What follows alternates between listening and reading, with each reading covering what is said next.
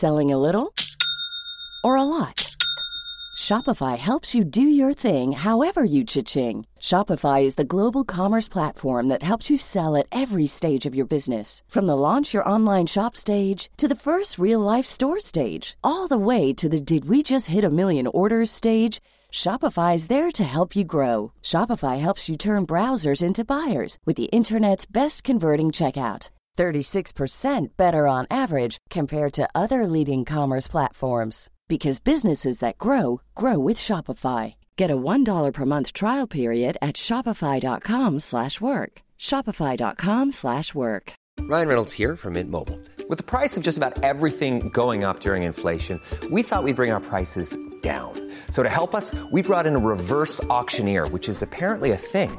Mint Mobile Unlimited Premium Wireless. How to get 30, 30, bit to get 30, bit to get 20, 20, 20, bit to get 20, 20, bit to get 15, 15, 15, 15, just $15 a month? Sold! Give it a try at mintmobile.com/switch. $45 up front for 3 months plus taxes and fees. Promo rate for new customers for limited time. Unlimited more than 40 gigabytes per month. Slows full terms at mintmobile.com. The Telegraph. Podcasts.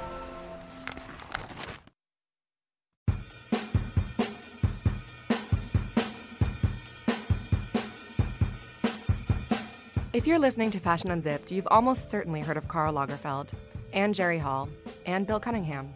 But have you heard of Antonio Lopez? The iconoclastic illustrator was at the heart of the fashion world in the 1960s and 70s, and he's the subject of a fascinating new documentary. A little later today, we'll share an exclusive interview with the film's director. But first, introductions. I'm Emily Cronin, and with me in the studio today are Charlie Gowan-Zeglinton. Hello. Sonia Haria. Hello. And Chrissy Turner. Hello.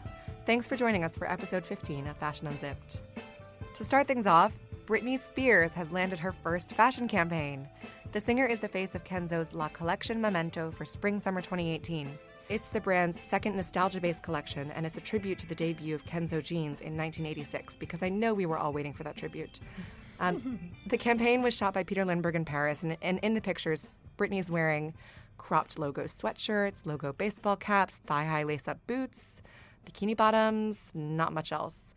Let me put this to the table. Did the world really need Britney Spears' fashion icon? Well, I kind of love it. I think she looks amazing. That's a yes from Sonia, then. Yeah, she's 36. She's got abs of steel, and she's had 2 kids.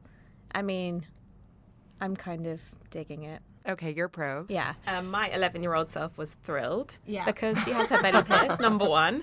She's in triple denim. I'm all over it. I don't know if we needed her as a fashion icon, but we needed her back. Definitely. I'm obsessed. Back. She needed her moment again. Yeah, exactly. And she looks great. We definitely need some nostalgia. I think that's when the world is in turmoil, we need a little bit of, Britney taking us all back 20 years and reminding us what it's like to kind of see her dance down the school halls with her shirt tied up under a bra. Baby, one more time. We can all do that. I know that if we were to stop and take off the headphones, all of us could do the dance right now. Yeah, so yeah.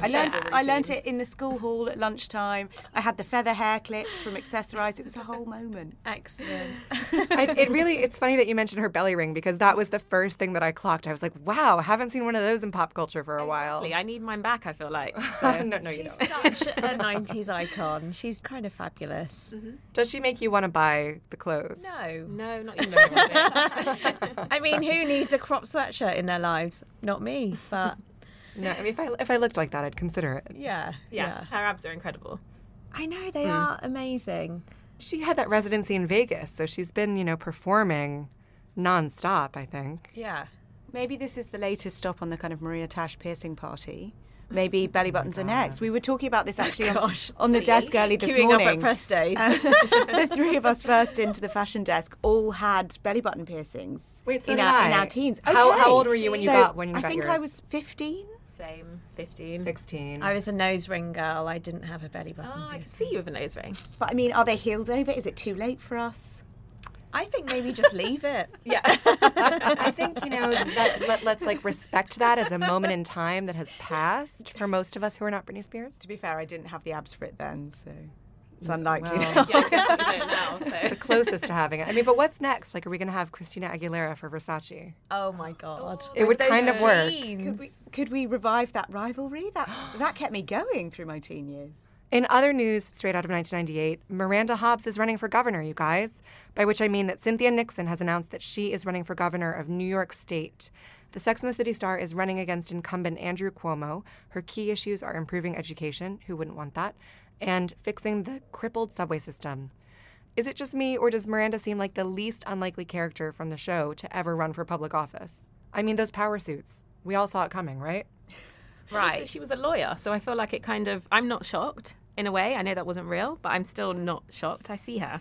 Wait, hang on. She's not a lawyer. She's not a trained lawyer in real life, though. No, in Sex and the City, but like IRL guys. Real life Sex and the City. She's kind of got no political experience, so it's kind of.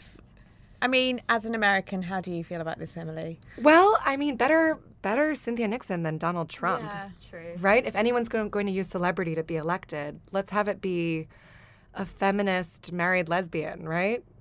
Yeah, very true. I think we all really enjoy the guessing game of which celebrities. You know, Clooney's rumoured to be planning some kind of presidential campaign in the future. The Rock, Kanye? Oprah, Beyonce, all kind of floated names. So it's good fun when one of them actually throws their hat into the ring, isn't it? I'm on board with all of those. It's just, especially if they shove the other guy out of the way. Even Kanye?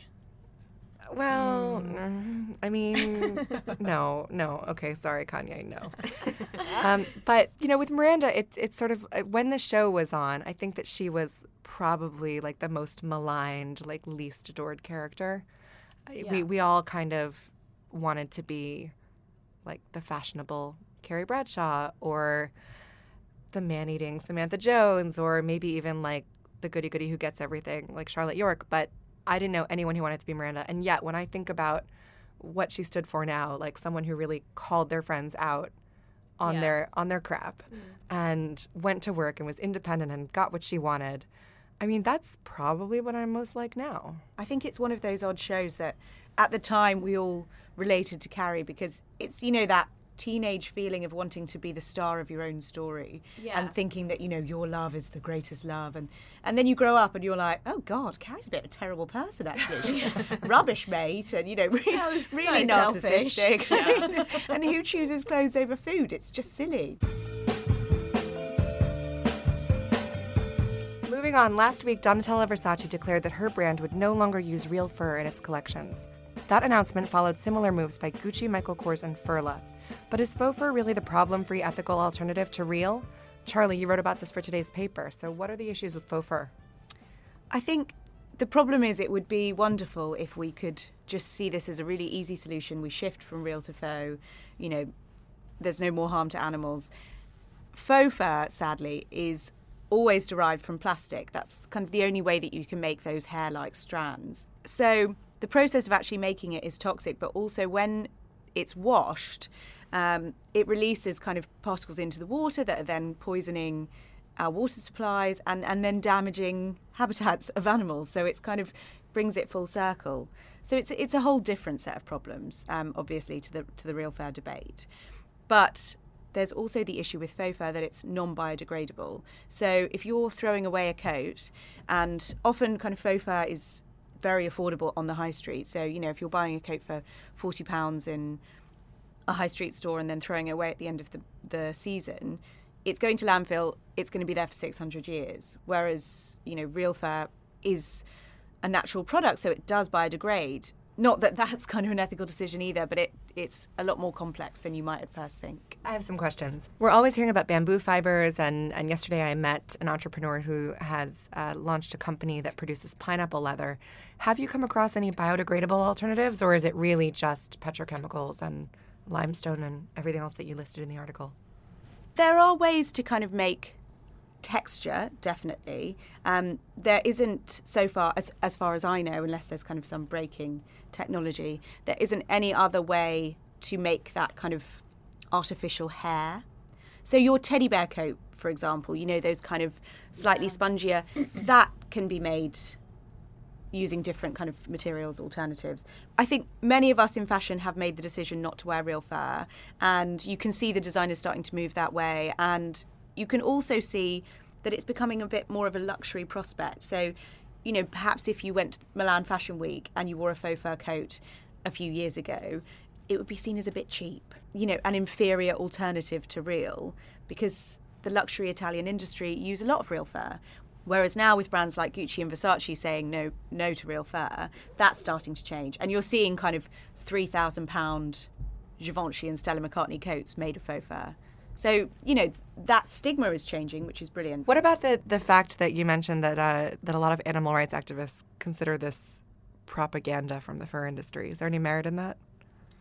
I don't know. I mean, probably to an extent. The fur industry has gotten a lot of venom thrown at them over the last few decades. And those animal rights activists are kind of very vocal. So this is their kind of way of getting their own back slightly and saying, well, you're saying faux fur is the great alternative, but actually it's not good for our planet. But I think there's also truth in that. I spoke to Yvonne Taylor, Director of Corporate Projects at PETA, about this. And she said kind of in an ideal world, obviously we wouldn't wear either. But hopefully, in wearing faux fur, people will start to move away from real. And that's kind of a step. It's a progression. And also, we're kind of at the beginning. A while ago, I spoke to a designer who offers some of those, as you were mentioning, like astronomically priced faux fur coats. She calls hers not just faux fur, but faux mink. And she says that her name is Maya Reich. Her label is Mare, I think 1998. She said that technology has come along by such leaps and bounds, there's really no excuse to use real fur. And as there's more widespread and more pervasive and convincing interest in faux fur, I guess we can only hope that it'll push innovation and that maybe there will be some alternatives that aren't so damaging. It's a step, isn't it? I think any kind of step towards a more sustainable fashion industry is exciting. You can read Charlie's story in today's paper and online at telegraph.co.uk/fashion.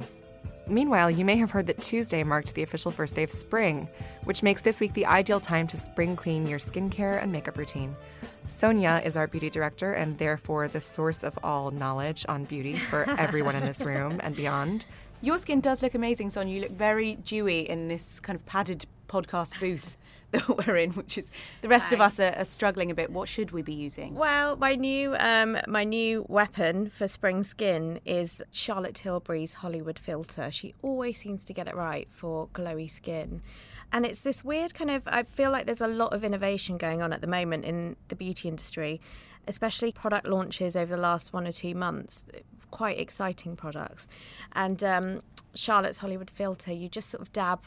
It's not a highlighter, it's not a primer, it's just this kind of glowy liquid. And it's not that kind of Kardashianite, like heavy highlighted look that you see on Instagram where it's like a unicorn stripe across someone's cheekbone. It's not that. It's grown-up highlight. So you just dab this liquid on your cheeks and it just instantly makes you look like you've been in Greece for a week. I mean, it's kind of amazing. I, of course, have not been in Greece for a week, but I look like, my skin looks much fresher than it would without the product. And there's also another thing that's just launched in Liberty, I think this week, actually. It's Trish McAvoy Face Corrector.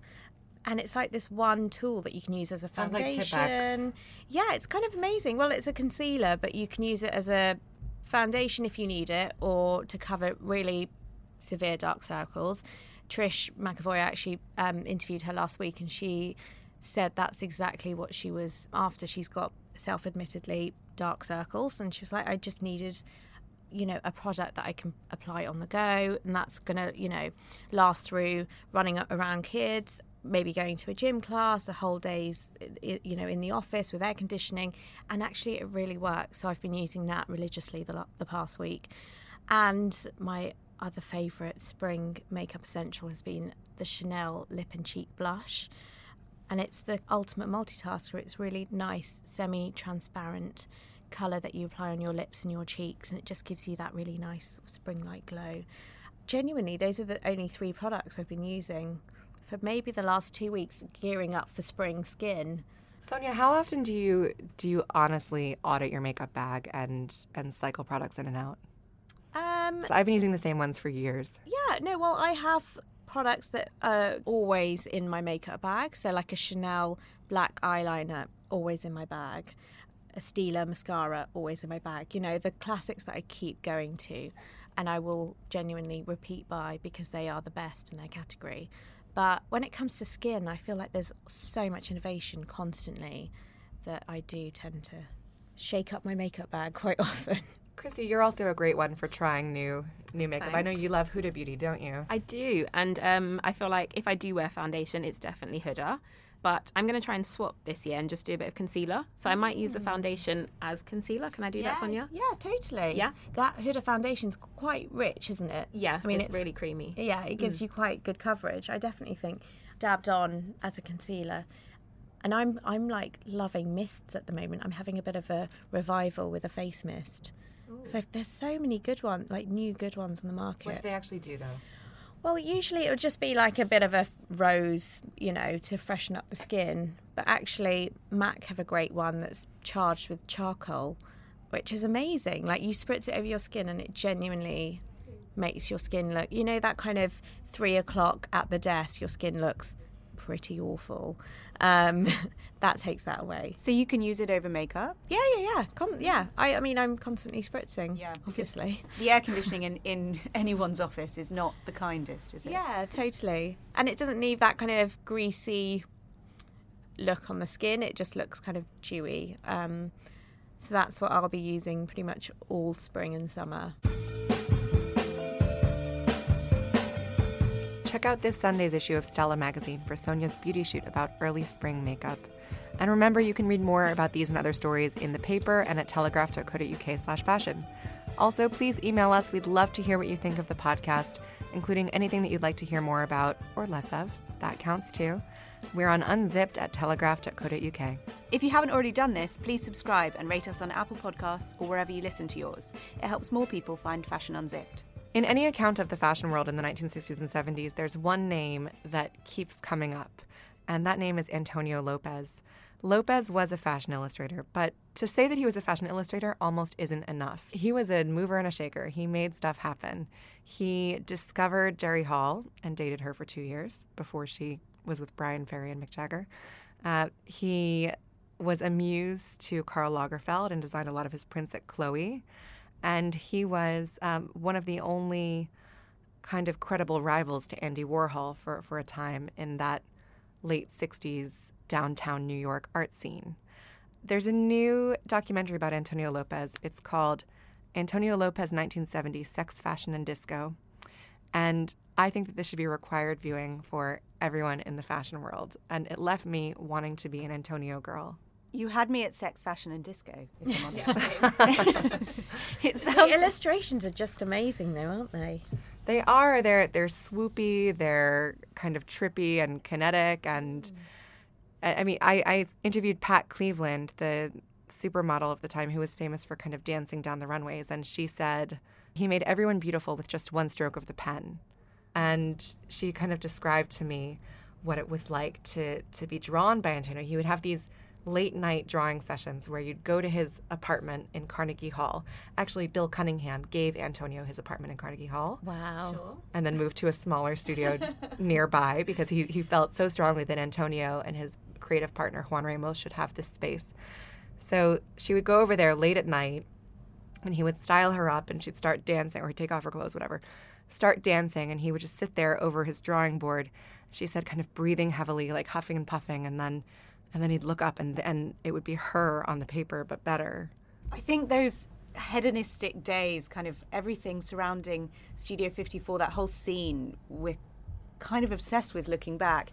And fashion constantly is referencing those times as well. We've got new designers like Michael Halpin basing whole collections and whole brands on that moment in time and those fantastic women. And I think Antonio Lopez's drawings sum up the mood, not just kind of, it's not just a photograph of a moment in time, but it's kind of how they were feeling, and you get a little bit of that excitement through, don't you? It's very evocative. That was something I discussed with James Crump, the director of the documentary. The film itself is dedicated to Bill Cunningham and features extensive interviews with Bill, which, I mean, if you've seen Bill Cunningham New York, the documentary about Bill Cunningham, he's loath to talk about himself. Yeah. But he was very open in talking about Antonio, his friend, who he just loved and admired so much.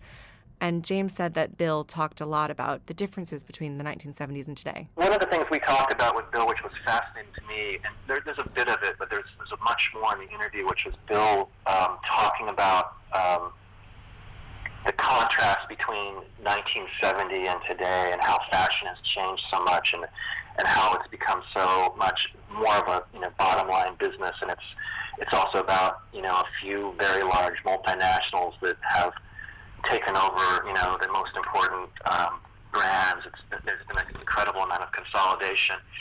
He describes it in a very articulate way how things have changed, and just the attitudes and the difference between his crew and Antonio having so much fun and doing it not for money, but just doing it out of sheer pleasure and doing it out of sheer creativity and sheer obsession with being original, doing something original that was fun and was additive to the life experience. Fashion is such a business now, and thank goodness it's professionalized, because that gives us all more credibility and I think respect for the work that we do and the work that everyone in our field does. But you have to admit that there's some spontaneity missing, and you're unlikely to meet the next great supermodel or an incredible artist out Just dancing on a table. Totally, yeah. Because you're at home on, red carpet gallery duty instead. So it's a whole different world. I don't think any era gives us that kind of same level of FOMO.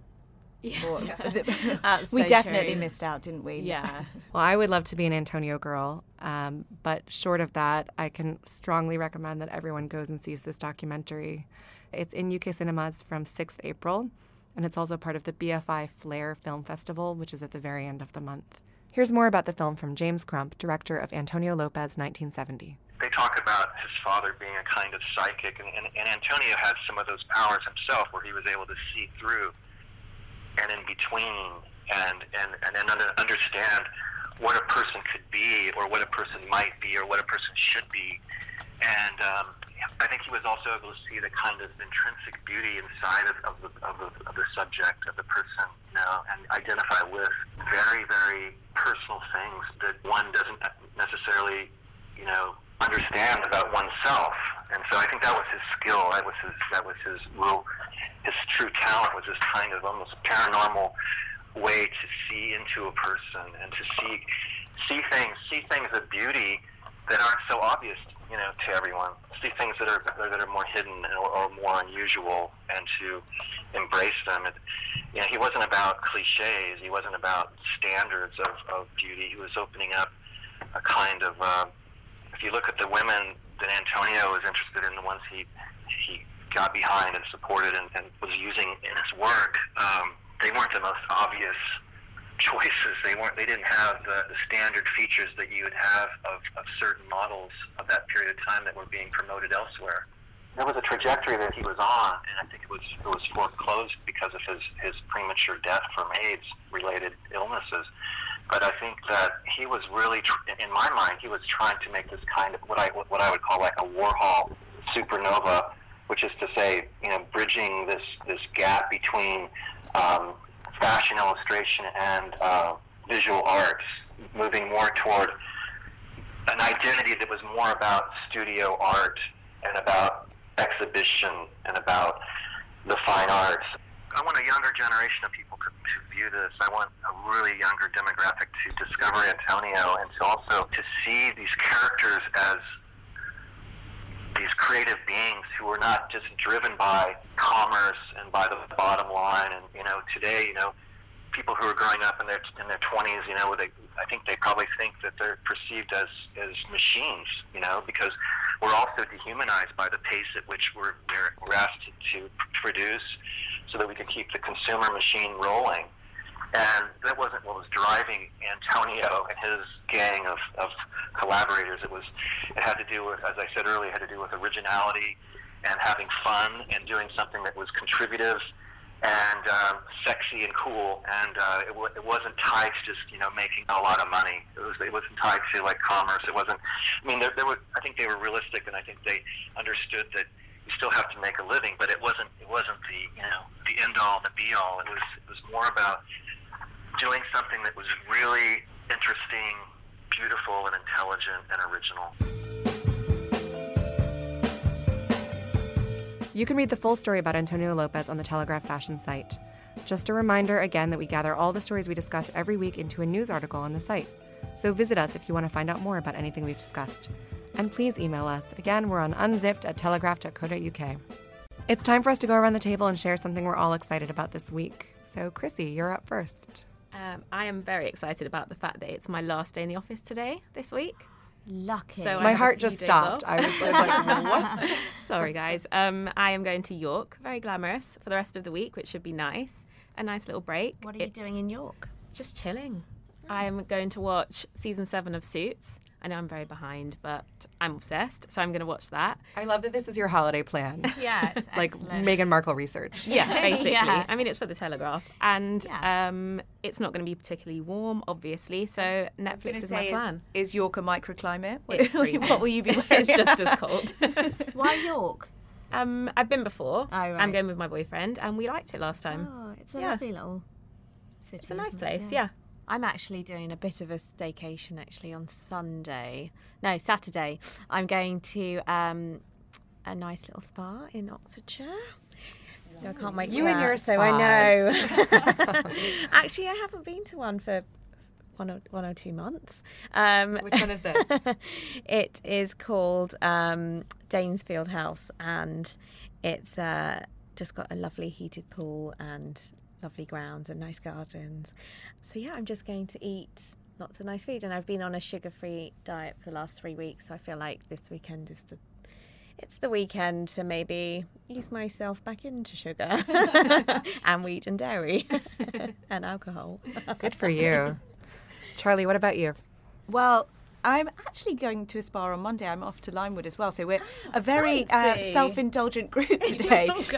But my main excitement happened last night. I went to a new restaurant called Parsons in Covent Garden on Endell Street. So if anyone is London-based or visiting, I can highly recommend. What kind of food is it? I did see your Instagram story and made a little note to self. It's a sister restaurant to 10 Cases, which is across the road, which is so cool because they only buy 10 cases of each bottle of wine, so it's kind of a constantly changing wine list. Yeah. But Parsons is this tiny little fish and seafood restaurant, and it's kind of these tiled walls, so I felt like I was in Seville or Barcelona or somewhere, one of those really authentic tapas restaurants. But it was just fantastic. I'm going to have to go back immediately because they'd sold out of the lobster mash by the time I got there. Oh my God, lobster but mash. I consoled myself with oysters and just a whole world of joyful fishy deliciousness. Yeah, it was a struggle. The chips were fantastic. Was it really expensive though? No, it was actually all right.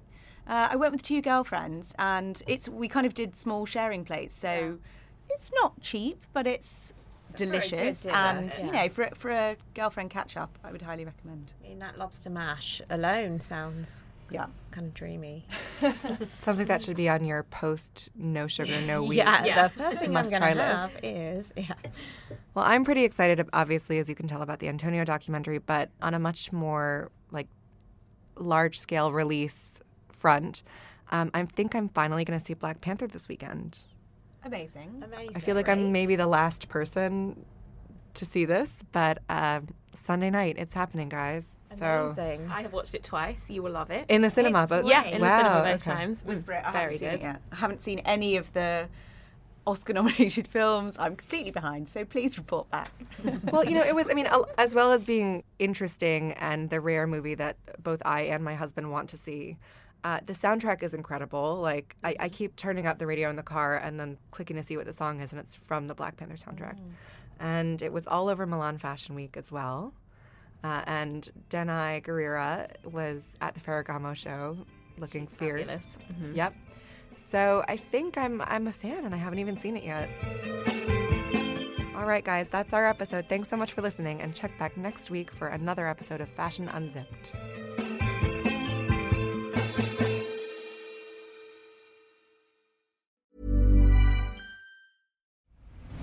I'm Nick Friedman.